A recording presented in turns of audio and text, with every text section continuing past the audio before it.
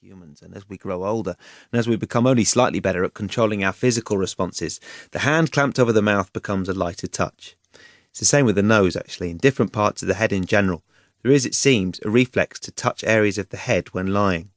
There's also medical evidence to suggest that the capillaries of the nose become inflamed with blood when we lie, and that makes us even more susceptible to itching it and touching it at these times. You can also look at someone's eye position to tell if they're lying. I have a friend who is married to someone with a very impressive wine collection. She recently came over to dinner and brought a bottle of wine. I asked her teasingly if she'd lazily taken it out of her husband's collection rather than purchasing it herself. She said, "Of course not, Tony. I bought it at the local supermarket on the way over here." And as she did this, I looked very closely at where her eyes went. As a rule, as you look at someone, they will look upwards or level and to the right when they're remembering something, and upwards or level and to the left when they're imagining something. Remember the R's, right and remembered, as you look at them. This seems to be consistent for all right-handed people, and many left-handed people as well. My friend said she stopped at the local supermarket to buy the wine, as she very clearly looked upwards and to the left as I looked at her. So I was pretty sure, along with other non-verbal signs, that I knew. And she soon laughingly admitted that she was fibbing. The wine, by the way, was delicious and tasted all the better for the fact that I'd found such an amusing way to catch her out. These are fleeting eye movements that may be a split second, and there's also a school of thought that says that liars sometimes look you directly in the eyes for as long as they can. People think that gaze aversion is a sign of lying. It's not. Somebody who's lying may often look you far more directly in the eye to give the impression they're telling the truth. When this happens, there's still likely to be the fleeting and giveaway eye movement first, followed by the stare. And you also might like to look at what I call congruence, which I think is really important in all body language analysis, not just spotting the liar. Does their body language match their words? Is the language confident but the body movement betraying signs of nerves, for instance? Because remember, 55% of all communication is unspoken, whereas only 7% is through the actual choice of words. Bill Clinton was under great pressure during his testimony to the grand jury, as you can see from the videotapes.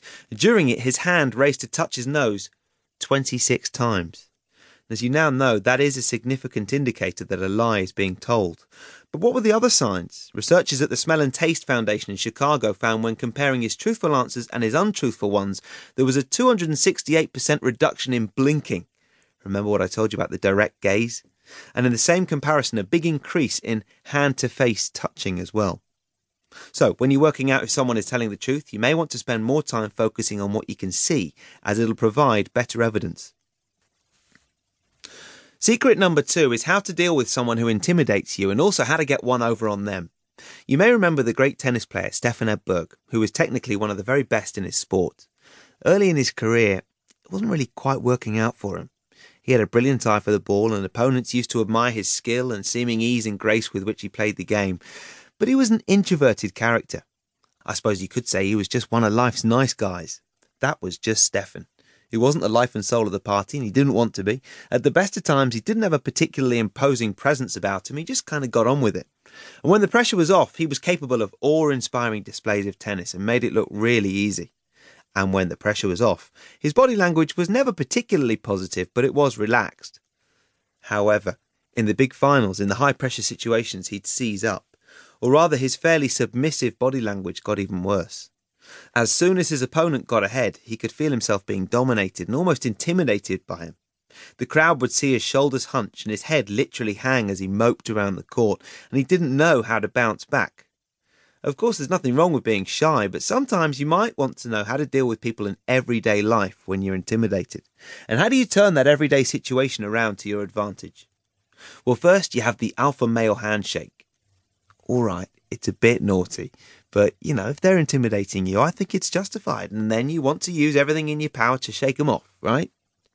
Now, girls, you can actually use this too, but it's more one that guys might use. Ever notice some people going for a handshake with their hand extended outwards, palm tilted very much downwards at 45 degrees or sometimes more? That's the alpha male handshake. Palms downwards is dominant and aggressive, whereas palms up is passive and submissive.